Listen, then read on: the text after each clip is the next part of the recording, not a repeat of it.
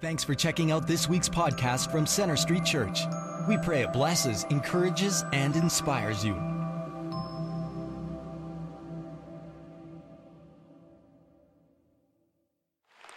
Well, welcome to Center Street, those of you who are joining us online, also those of you who are meeting together at one of our other campuses in Airdrie, in Bridgeland, down in South Calgary, and also the Crowfoot Theaters in Northwest Calgary. I have never met a person who said, my goal is to have a miserable life. I've met some pretty miserable people in my time who described a sad state of affairs, either in their marriage or their personal life or family or workplace situation, and often would acknowledge to me the negative role that they played in the mess that they find themselves in. But never once did they say, my passion, my mission in life is to make my life or the life of others miserable. No one's ever said that to me. And the reality is, healthy people aspire to live loving, peaceful, joy-filled, and fulfilling lives. The question is, if that is what people want, why is there so much misery in our world? Why is there so much relational carnage in our world? Why are so many marriages and families crumbling? Why is there so much conflict and unhappiness in the workplace? Why is there so much abuse and violence in the streets of our city and between people groups and nations of the world?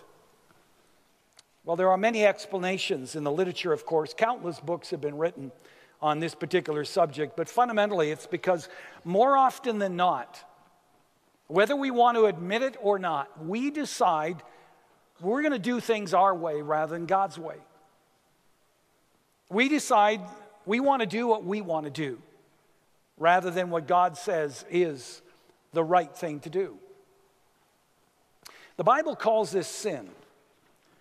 And even though our culture tries to convince us that sin is really an old school idea, no longer relevant to our free, liberal, and progressive society, the truth is sin is still the best explanation for the confusion, the despair, the lack of fulfillment that we see in lives today, and the hurt and devastation that we often see in relationships. And this is the reason that our loving God warns us about sin, why it comes up in the scriptures a lot. The same way that a loving and caring parent warns their children not to run into busy streets or not to touch or go near an open flame. Romans 6:23 says, there is a cost that comes with sin. It says the wages of sin is death. The cost of doing things your way rather than God's way is immense. It's death in one form or another. The death of true hope and peace within individuals. The death of a relationship. And yes, even physical death. And we need to understand that our Heavenly Father is not our enemy.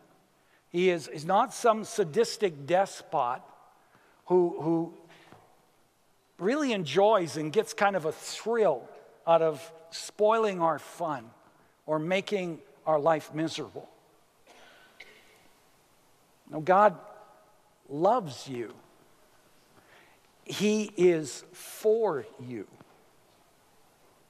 He cares for you deeply, and like any loving, emotionally healthy father, he has your best interest at heart in all things. And even his negative commands in Scripture are given with our best in mind. One of the reasons that Jesus, God the Son, left the splendor and the glory of heaven and came to our planet as the God-man was to show us what God's really like, to really show us the heart of God. And Jesus said, I have come that you may have life and have it to the full. That is God's desire for us, that we would live a full life, not a carefree life or a life free from hardship, but a joy-filled, peace-filled, meaningful life. And that is why he warns us about sin. Why here in Colossians 3, which we've been making our way through, God calls us to put it to death. Which of course brings us back to the question I started addressing last week, and that is, how can we be set free from the power of sin in our life? Not how can we be set free from sin itself or the presence of sin or even the temptation of sin, because sin is alive and well in our world and will be with us until we go to glory. But how can we be set free from the power or the grip that sin has on our life, so that we can live this victorious, full life that God wants for us? You see, many of us, we come to the conclusion that we have no control over sin, that we're victims of it. And that's just not the case. Paul addresses this issue here in Colossians 3. I'm going to invite you to open your Bibles again to this chapter. Just keep it open and follow along as we kind of make our way through the first 17 verses of this chapter. The first key to being set free from the power of sin over our lives is knowing who we are in Christ. Look at verse 1. Since then you have been raised with Christ, set your hearts on things above, where Christ is. Set your minds on things above, not on earthly things. For you died, and your life is now hidden with Christ in God.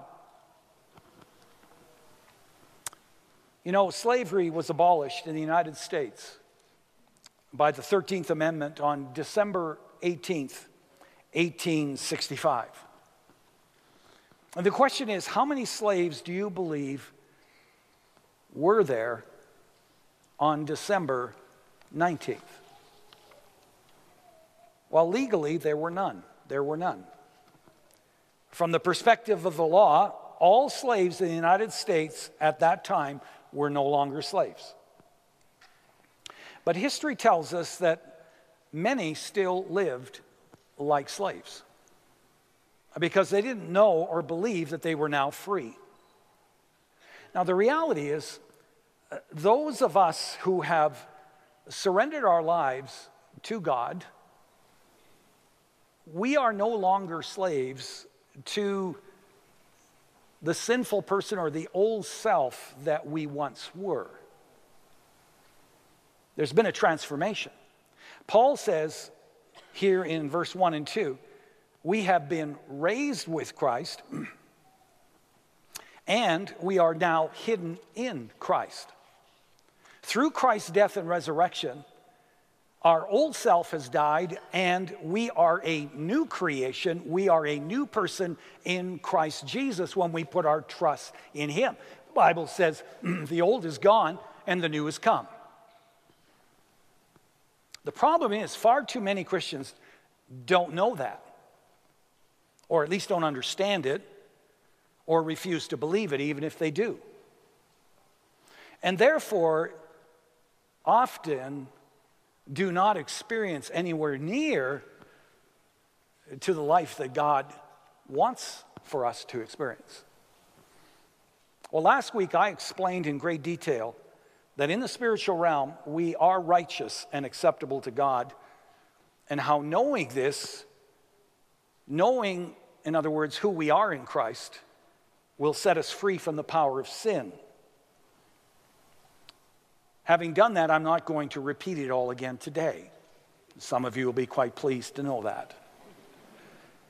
However, I do want to say to Christ's followers here today, if you're not clear on what Jesus did for you through his death and resurrection, if you aren't sure what Paul means when he says here in verse 1 that you have been raised with Christ, or what Paul means in verse 3 when he says, for you died and your life is now hidden with Christ in God, and you're not totally sure what he means when he says in verse 12 that you are chosen, holy, and dearly loved. If you're unclear on what all that means, it's kind of Greek to you, it's like you're reading the original Greek, then you most likely are unclear on how God sees you and who you really are in Christ. And so I want to challenge you to go online and listen to at least the last two messages on Colossians chapter 3. And here's why. We all sin.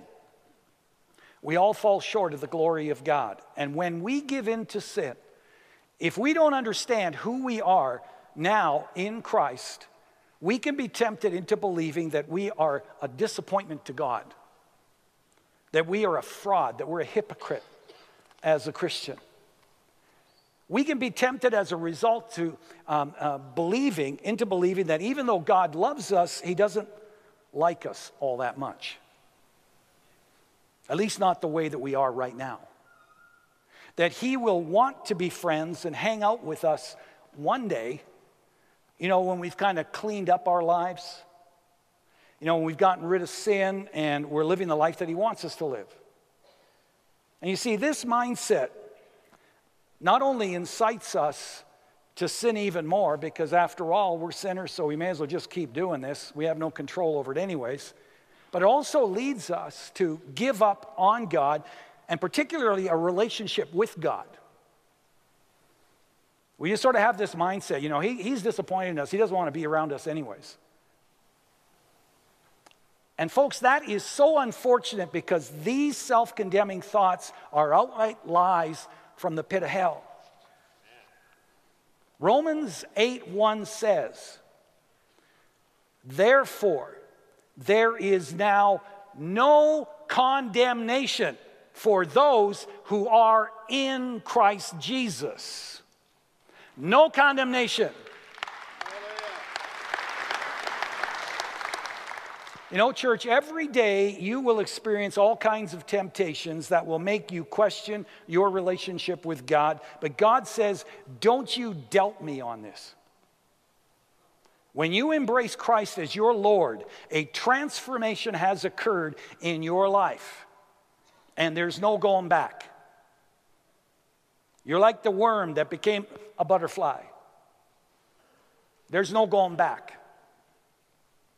Your old self has died. You are now alive in Christ. You are a new person. You are a new creation in Christ Jesus. But as I said, if you aren't clear on what it means to be in Christ, or who you are in Christ, then you need to listen to those two previous messages. I also have a word for those of you who wouldn't consider yourselves to be followers of Christ.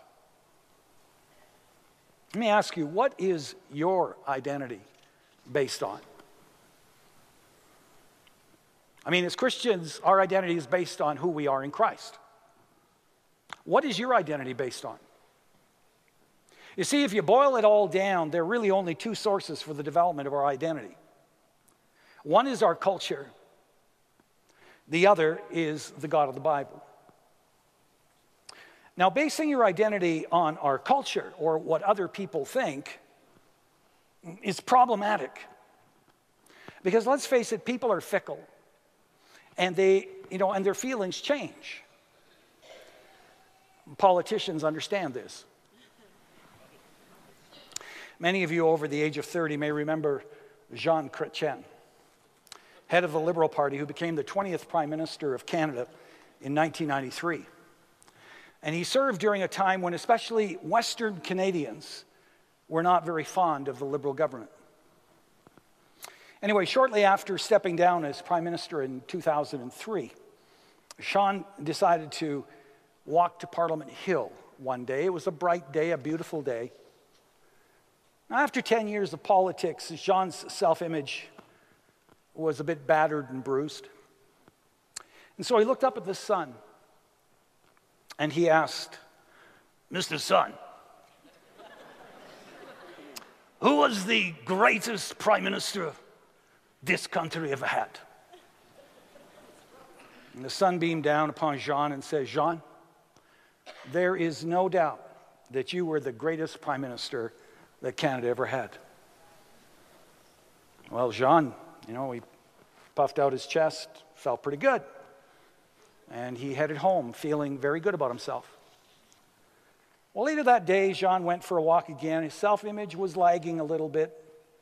And so he asked the sun again, "Mr. Sun, am I not the greatest prime minister Canada has ever had?" And the sun looked down and said, "Jean, you are pitiful. You are a loser. This country has never seen a worse prime minister in its entire history." Well, taken aback, Jean responded, "But this morning you said that I was the greatest prime minister. I mean, why you change your mind?" And the sun responded, "This morning I was in the East."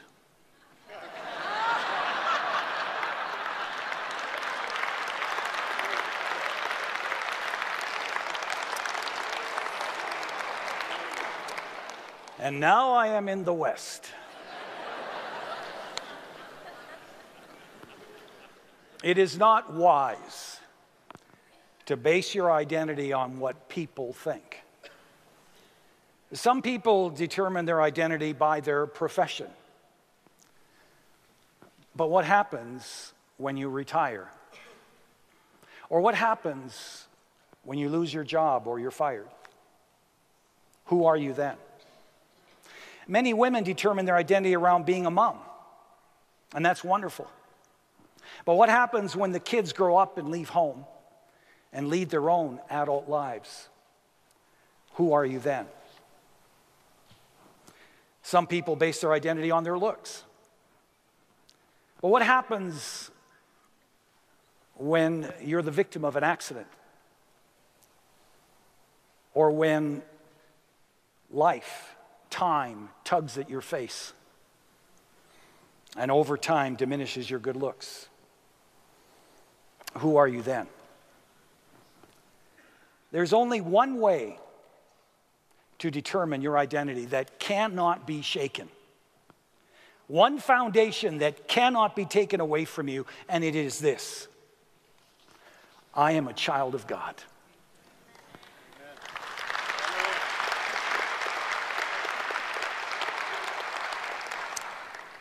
Now, you might be a child of God who happens to be a mother or an athlete or a business person. But the core source of your identity is your relationship with God.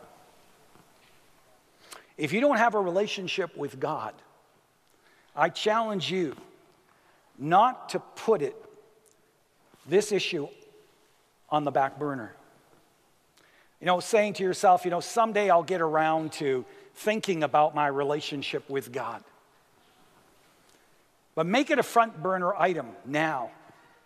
Because you see, your values, the direction and focus of your life, your fulfillment, your sense of purpose, what's going to matter to you when it's all said and done, everything hinges on where you stand with God. Deal with this now, not in some future day. Anyways, that's the first key to finding freedom from the power of sin in our lives, knowing who we are in Christ. The second is setting our hearts and minds on Christ. In verse 1 and 2, Paul challenges us to set our hearts and minds on Christ. He says, given who you are in Christ, given that in the spiritual realm, as we talked about last week, you are a brand new person in Jesus Christ, begin to live and behave in alignment with your new identity in Christ.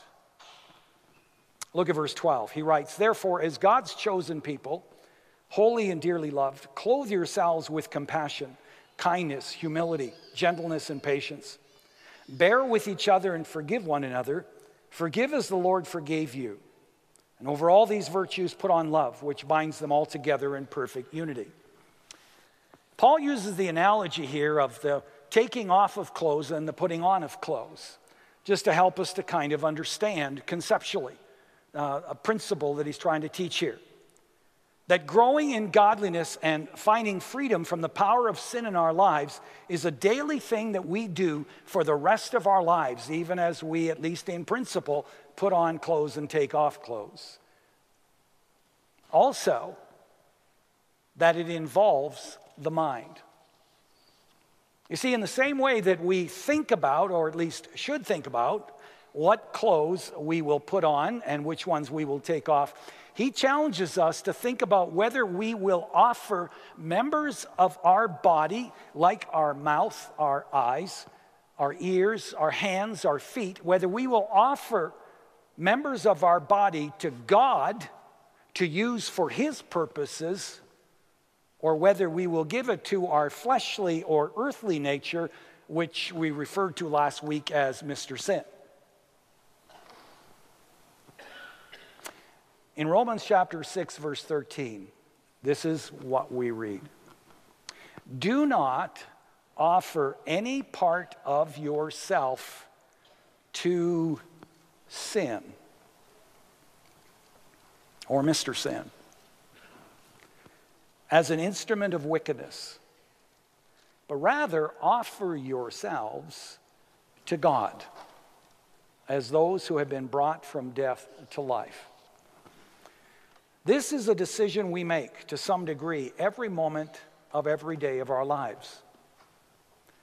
In Romans 12:2, Paul writes, do not conform any longer to the pattern of this world, but be transformed by the renewing of your mind. Paul says here, if you want to live the full life that God has for you, if you really want to be transformed and be the godly person you were created to be, well, then you need to renew your mind. In a way, you need to reprogram your mind, as it were. Deleting some thoughts and some habit patterns of the old selfish ways, and instead adding new thoughts and habits in their place. Sometimes traumatic experiences such as the death of a parent, divorce in the home, mental, physical, or sexual abuse, they can burn insecurity or fear or bitterness into our minds, and may require much prayer and the help of others to find healing. But Christ died and rose again to make a way possible for us to be made whole again and to be healed. 2 Corinthians 10:5 says, we demolish arguments, and every pretension that sets itself up against the knowledge of God, and we take captive every thought to make it obedient to Christ. You look at the way that passage is written, it almost has a kind of a violent tone to it. You know, we demolish arguments. We take captive every thought. And this is, really trying to convey the seriousness with which we're to look at sin. It reminds us that we have the authority and the power in Christ to say no to temptation. We are not victims to temptation.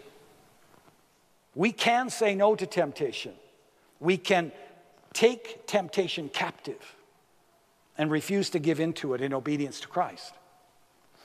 I love the little cartoon strip called Kathy, and how her refusal to take a thought captive right away resulted in her consuming some junk food that she really didn't want to initially.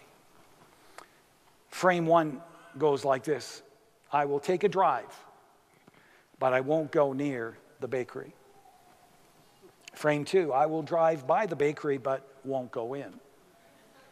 Frame 3, I will go in the bakery but will not walk by the donut counter. Frame 4, I'll look at the donuts but won't pick any up. Frame 5, I will pick them up but I won't buy them. Frame 6, I will buy it but I will not open the box. Frame 7, I will open it but not smell it. Frame 8, I will smell it but not taste it. Frame 9, I will taste it but not eat it. Right. Frame 10, you know what she's doing. Oink, oink, oink, you know. Now, you know, if you think about most sins that we commit, some of them, of course, the thought pattern happens incredibly fast, but, you know, we follow similar steps or thinking pattern. Matt Chandler says, no one starts out saying, I'm going to have an affair today. Nobody does that. What they do is they covet a little bit. If my spouse would just be a little bit more like this. They deceive themselves a little bit. You know, I deserve to be treated better than this, or I'm really missing out. They rationalize a bit. I mean, we're only talking. We haven't done anything wrong. And he goes on to say, basically, all of these little lies and fantasies and actions begin to build and eventually lead a person to do what they never imagined they would ever do. And it's because they allowed their soul to be fertile soil for these little sins to grow. Rather than attacking those little sins and killing them in their minds. We can't directly control our feelings.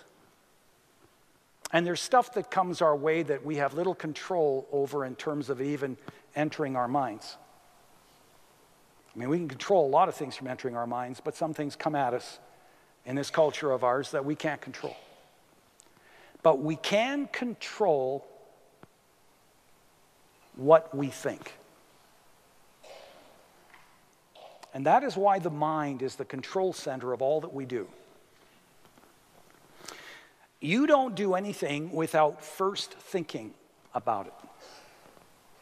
Which means every believer has the capacity in Christ to take a thought captive and say no.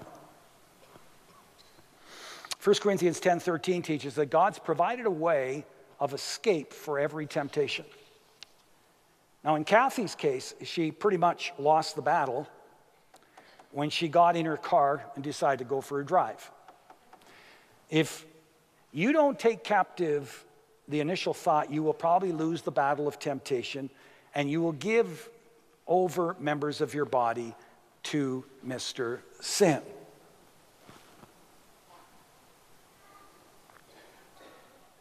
And the reality is we will lose this battle from time to time, but it is not a hopeless battle. We can win more and more of these battles. If we want to live the life that Christ wants for us, we can win more and more of these battles each and every day in Christ. And if, as Paul says, we set our hearts and our minds on Christ. A third key to finding freedom from the power of sin in our lives is to let the peace of Christ rule in your hearts. Look at verse 15. Let the peace of Christ rule in your hearts, since as members of one body you were called to peace. Now notice Paul does not say, let peace rule in your hearts.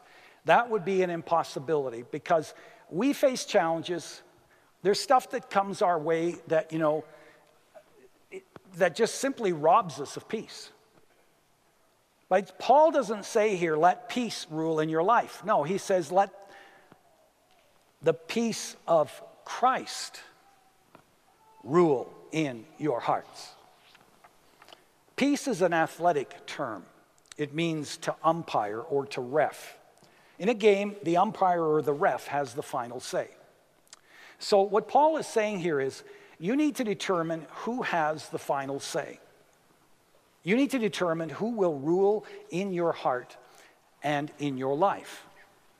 When your life is unraveling, and your kids or close friends of yours that you really care about are making terrible decisions in life, and you're tempted to take matters into your own hands and set them straight and let them have it or punish them in some way in order to make them pay, who has the final say about what you're going to do? The Lord or your emotions? When you've been betrayed, when you've been rejected, and you are hurt and you are angry, who are you going to trust in terms of where you go and how you deal with that? The Lord or your emotions? When you want to give up, when you want to quit, who do you lean into? Who do you trust with that decision? Who's going to make the final call? Paul says, I choose Jesus every time.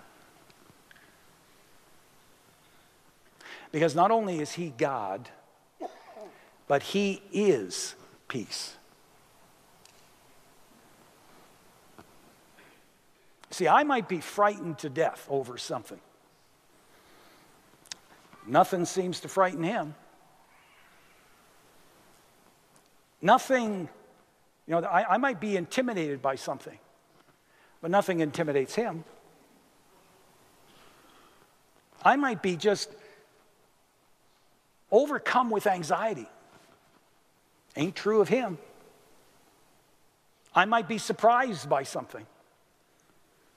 Nothing surprises him. I mean, he's not sitting there wringing his hands saying, gee, wasn't expecting that to happen. Paul says, whatever you are facing, wherever sin seems to be, overcoming you, don't run from Jesus, go to Jesus. Paul expands on this in Philippians 4:6. He writes, do not be anxious about anything, but in every situation, by prayer and petition, with thanksgiving, present your requests to God. And then he says, the peace of God, which transcends all understanding, will guard your hearts and your minds in Christ Jesus. Now notice in this passage that Paul makes a connection between anxiety and prayer. He says the best way to learn to worry about nothing is to pray about everything. The next time you're tempted to worry, pray instead. Anytime you feel a twinge of anxiety or some other area of concern or temptation coming your way, God wants you to go to him with it directly. Tell him about it. Ask for his guidance. Ask for his help. You see, your job is not to make anxious feelings go away. Maybe they'll go away, but maybe they won't. You can't control that. So don't beat yourself up trying to. When you have a worry or you have a temptation, your job is to take it immediately to God in prayer. And you can do that. And Paul says you do that with the spirit of thanksgiving. And we're going to talk about that in a moment. But you do it with the spirit of thanksgiving. And he says the peace of God, which transcends all human understanding, in other words, an unexplainable peace, will overtake you and will guard your heart and mind in Christ Jesus. In other words, it'll keep you focused on who Jesus is and who you are in him. and prevent you from totally unraveling in the midst of whatever it is you're facing. Now, I want you to notice, he doesn't say in this passage that the situation will change necessarily. Because you see, a lot of times in the world, the only way that peace comes to people is if their circumstances change. He doesn't promise that here. Doesn't say anything about that. It says your prayer request for the peace of God in your life, that request will be answered. So Paul says here, let the peace of Christ rule in your heart, and you will overcome the power of sin in your life. A fourth key to finding freedom from the power of sin is to let the word of Christ dwell in you and among you. Look at verse 9. He writes, do not lie to each other, since you have taken off your old self with its practices and have put on the new self, which is being renewed in knowledge in the image of its creator. One of the greatest ways that we are kept from finding freedom from the power of sin is the telling of lies, or perhaps even more so, the believing of lies. And of course, if falsehood keeps us in bondage, then it is truth that sets us free. When you expose the lie that a person is believing or that Satan is whispering in your ear, when you expose it with God's truth, the power is broken and the person is set free. That's why Jesus said, then you will know the truth, and the truth will set you free. In verse 9, when Paul talks about not lying to each other, he's referring to more than just not telling each other the truth. He's also talking about not being honest and open with each other about what's really going on in our lives. It's, going to our small community group or whatever and being asked, how are you doing? And I'm doing just fine, thanks. Life is wonderful, the life could be totally falling apart, but I'm doing just fine. My sense is most Christians are never, well, let me put it this way. I think a lot of Christians are missing out on the incredible adventure, faith adventure that God has in mind for them, and the victorious life that he wants us to experience, because there's some junk in our lives.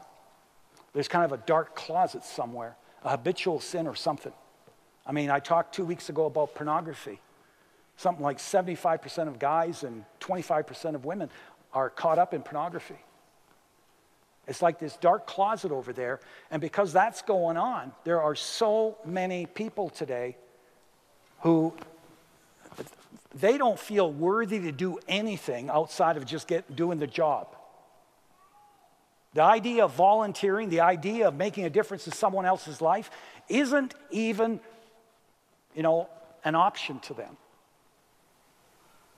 Because there's something in a dark closet that they're not willing to deal with, to bring into the light. And so they keep it in the dark. And which is exactly where our enemy Satan wants it to be, by the way. Because he, isn't content that you just have that little problem. He'd like to morph that into a major problem. He'd like to see porn destroy your marriage. He'd like to see it ultimately just destroy you completely. And if you don't deal with it, and you keep it in the dark, that's the trajectory you're on. And so this is why Paul writes here, do not lie to each other. In other words, don't keep habitual sin hidden. Bring it into the light, not with the entire group. Bring it into the light with one person, one godly individual that you respect and trust. And seek out the help that you need. Because when you do, the power is going to be broken. the healing will begin. And you can be set free. That's why Jesus came. Now, the only way to spot falsehood is to know the truth. And that's why Paul writes in verse 16, let the message of Christ dwell among you richly. To dwell means to feel at home. It means to saturate. And you know, what's really sad is that my sense is that, the people in our society, they haven't got any time for this at all. They just think it's, outdated, useless, irrelevant. But that thinking is seeping its way into the church as well. We're not convinced that this is actually God's word. And the foundation upon which we can live a full and a happy life. Well, a fulfilled life. Happy is...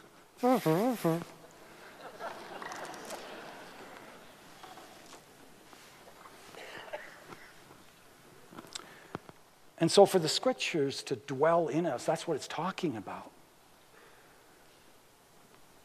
It means that we're reading it, we're meditating it, we have this conviction that this is God's word.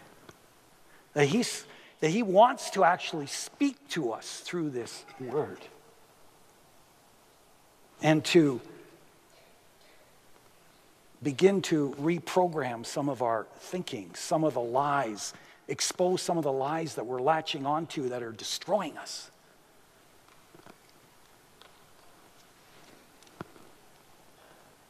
It means that we study it regularly, that we memorize it. We're coming to services like this regularly. God bless you for coming, but I hope this isn't once a month for you. Because unfortunately, that's the statistics. Average evangelical Christian now in North America goes to church it's a little bit more than once a month.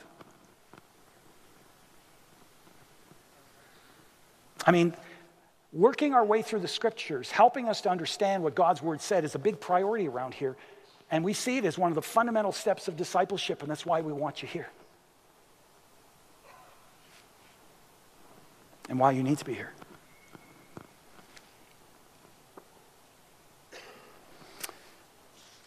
The reality is, I'm convinced that one of the major reasons God's kingdom is having such limited impact in the Western world is because far too many Christians, they listen to the word preach. They listen to it multiple times, sometimes even online. Sermons from all over North America. And they basically walk away and, they rate the sermon. That's kind of what, when you begin to ask people, oh yeah, that was a great sermon, you ought to listen to this. They rate it. This was a 10 out of 10. But that's where it stops for way too many Christians. Which is why at the end of the services, on a pretty regular basis, when you stand and we're about to pack it in, and after you've heard a sermon, and that's come out of the scriptures, I ask you to think about those two questions. Lord, what are you saying to me? And what do you want me to do about it? Is there an attitude you want me to change? Is there a lie that you've exposed through this teaching that I have to stop believing? Is there an area of obedience that I need to step into? Because see, when Christians, or at least people who call themselves Christians, begin to live that way, our world is going to be a different place. A way different place. And our lives are going to be awesome. Our marriages and our families are going to be awesome. Okay, the fifth and final key to finding freedom from the power of sin in our lives is to do everything in the name of the Lord with thanksgiving. Look at verse 17. And whatever you do, whether in word or deed, do it all in the name of the Lord Jesus, giving thanks to God the Father through him. So what does it mean to do something in the name of Jesus? Well, it means to do it on his behalf. It means to do it as his representative, according to his purposes, his will, his plans, and in his authority. And so when Paul says here, whatever you do, whatever you say, he's saying, remember, as a follower of Jesus Christ, you are representing him wherever it is you go, whatever it is you do. You are representing the heart of Christ, the Spirit of Christ, the purposes of Christ. You are representing the truth of the written word of Christ. Even in the small things, the mundane things of life, the little acts of kindness that you do, the little acts of service behind the scenes that nobody even knows about, like cleaning up or washing dishes or caring for a child in the nursery, can be done in the name of Jesus, can represent his heart and his purposes. It can be an act of worship. When you pray in his name, you are praying according to his will and his purposes as revealed in the scriptures. Many Christians don't get this. For example, in John 14, verse 14, Jesus said, "You may ask me for anything in my name, and I will do it." Wow. Now, a lot of Christians read that and go, all right, I love this. This is good. I think I'm going to follow Jesus. I mean, look at this. Ask anything, and I'm going to get it. Now, make no mistake. Jesus won't do it if you're asking for your agenda. If you're asking for your will to be done, and then simply adding in Jesus' name as a tag-along at the end of your prayer. No, he said he would do anything we ask in his name, which means according to his will, his purposes, his character, his promises, which means if we want our prayer to be effective, it is important that first we actually know or try to discern what his will and his purpose is, which brings us back to Paul's call here in verse 16 to let the message, the word of Christ, dwell in us and among us.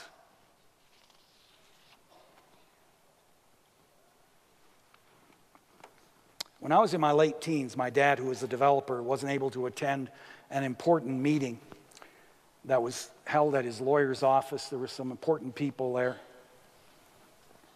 And so he asked me to attend the meeting, and he let those who would be there know that I would be his representative and I would communicate his interests and his perspective. And he arranged for me to have his authority in signing the documents, which was one of the major reasons we were coming together. Now, if I'd gone into that meeting and instead of representing my father's interests and his plans, and instead decided I have a new idea, I have a better idea, and presented my own thoughts, I would have misrepresented him. In the same way, when we misrepresent Christ, when we carry out our agenda rather than his, and we do things according to our will, or on the basis of our authority rather than his authority, we are misusing his name. And when we do that, we are breaking the third commandment. Did you know that? The third commandment, according to Deuteronomy chapter 5, verse 11, says this: "You shall not misuse the name of the Lord your God." Some translations say, "You shall not take God's name in vain." Misusing his name is not about using his name as a swear word.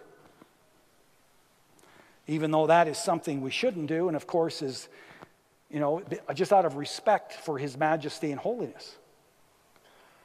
No, misusing his name, taking his name in vain, is about misrepresenting him to other people. Attempting to use his name to see our will be done rather than his will be done.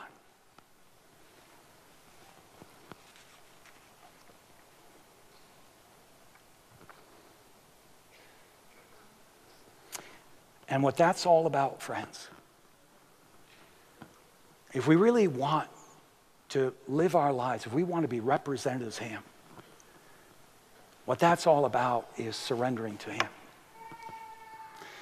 Paul says we're to give thanks as we do everything in the name of the Lord. In verse 16, he calls us to sing to God with gratitude in our hearts. In verse 15, he says, be thankful. In Philippians 4:6, which we looked at a moment ago, he writes, do not be anxious about anything, but in every situation, by prayer and petition, with thanksgiving, present your requests to God.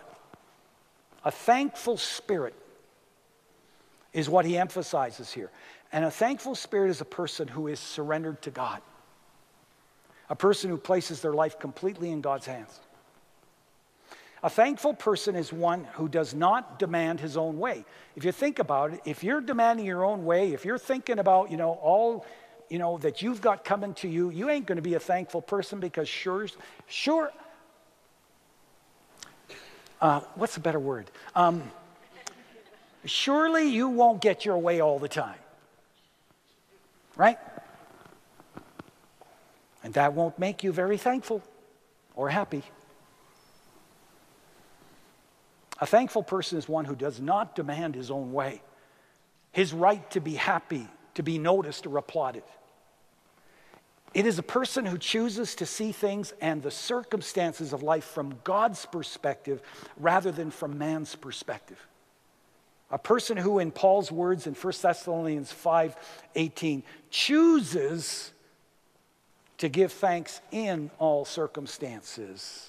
Not for all circumstances, because the world is filled with lots of evil things like war and abuse that we should never be thankful for, but he calls us to be thankful in all circumstances. Bob George tells a story of a young couple named Reed and Marion who truly lived this out in their lives. Reed was one of several fathers taking a group of girls on a camping trip. Their 6-year-old daughter, Wendy, asked if it was okay if she traveled in the vehicle of a friend. And her mother said, sure. It was raining, the streets were slick, and the driver of the car in which Wendy was driving lost control, leading to a horrific accident involving 26 cars. Fortunately, no one in Wendy's car was hurt except for Wendy. She was thrown from the car and was instantly killed. Weeks later, Bob was with Reed, and he asked him how he and his wife were dealing with Wendy's death. And the way that Reed responded gets to this matter of thankfulness and gets to this matter of choosing to see things from God's perspective. Reed said this. He said, Marion and I look at it this way. What if God had come to us 6 years ago and made us an offer? What if he'd come to us and said, Reed and Marion, I have a little girl, a daughter of mine, named Wendy. Now, she's only going to be on earth for 6 years. But I need someone who will love her. Someone who will look after her and teach her about me for those 6 years. And then I'm going to take her home to be with me. And so I wonder, would you like me to give her to you? Realizing that these are the conditions. Reed smiled and said to Bob, you know, Marion and I both would have said, oh yes, Lord, give her to us. And that's just what we feel God has done. He said he always knew Wendy. God always knew that Wendy would be on earth for only 6 years. We have chosen to be thankful for every one of those 6 years that Wendy enriched our lives. We miss her terribly. We've cried and we will cry many more tears. But we know that we're going to see her again, and we thank God for it all. And you see, this is the heart of what Paul's saying here in our scripture lesson. Even in the midst of great tragedy, this couple is living at peace because they have chosen to surrender all rights to a sovereign, loving God and to be thankful. They have chosen to embrace God's perspective. They have chosen to find contentment in their Lord. And you know, there is nothing that breaks the power of sin in our lives. There is nothing that empowers us to live the life that we were created to live than a thankful heart and a life that is surrendered to God. And Paul writes, and whatever you do, whether in word or deed, do it all in the name of the Lord Jesus, giving thanks to God the Father through him. May it be so in each of our lives, and for the sake of those who need the Jesus that we know and love. Would you stand with me for closing prayer?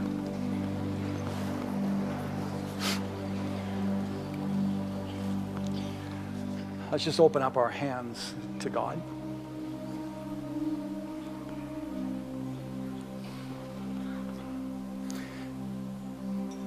And let's just ask him those two questions. Lord, what are you saying to me?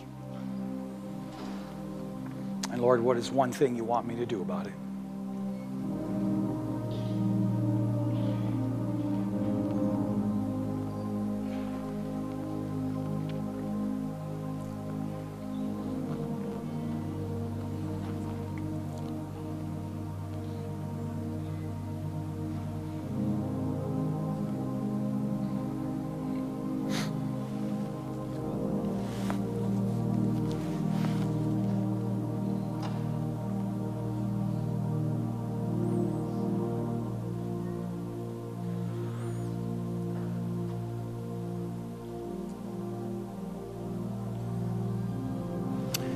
Our Heavenly Father, thank you for sending Jesus.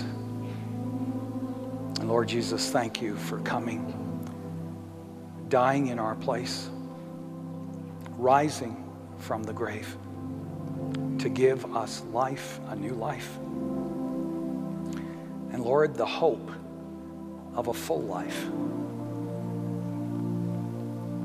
And yes, we live in a world, Lord, and where sin abounds, and we live in a world where there's hardship and tragedy, disappointment. And Lord, we all have and likely will contribute to that one way or another. But thank you for the reminder that we are your children, and that you are in us and you are with us, and that together we don't need to give in to sin. We don't need to add to the carnage, to the grief, to the despair that's going on in the world. each and every day, Lord, we can take a small step in the direction, Lord, that you so want us to take. And so, Lord, I pray for this church, that each and every person will realize that they are a child of the King of Kings. And together with you, Lord, we can experience life to the full. Oh, may it be so, I pray, in the precious name of Jesus. And now may the Lord bless you and keep you. May the Lord make his face to shine upon you and be gracious to you. The Lord lift up his countenance upon you and give you his precious peace. In the name of God the Father, the Son, and the Holy Spirit. Amen. God be with you. Thanks for listening. We hope this message has impacted you. We'd like to challenge you to take it one step further and get connected. For any questions or prayer, please visit our website at cschurch.ca. You can also like us on Facebook or follow us on Twitter.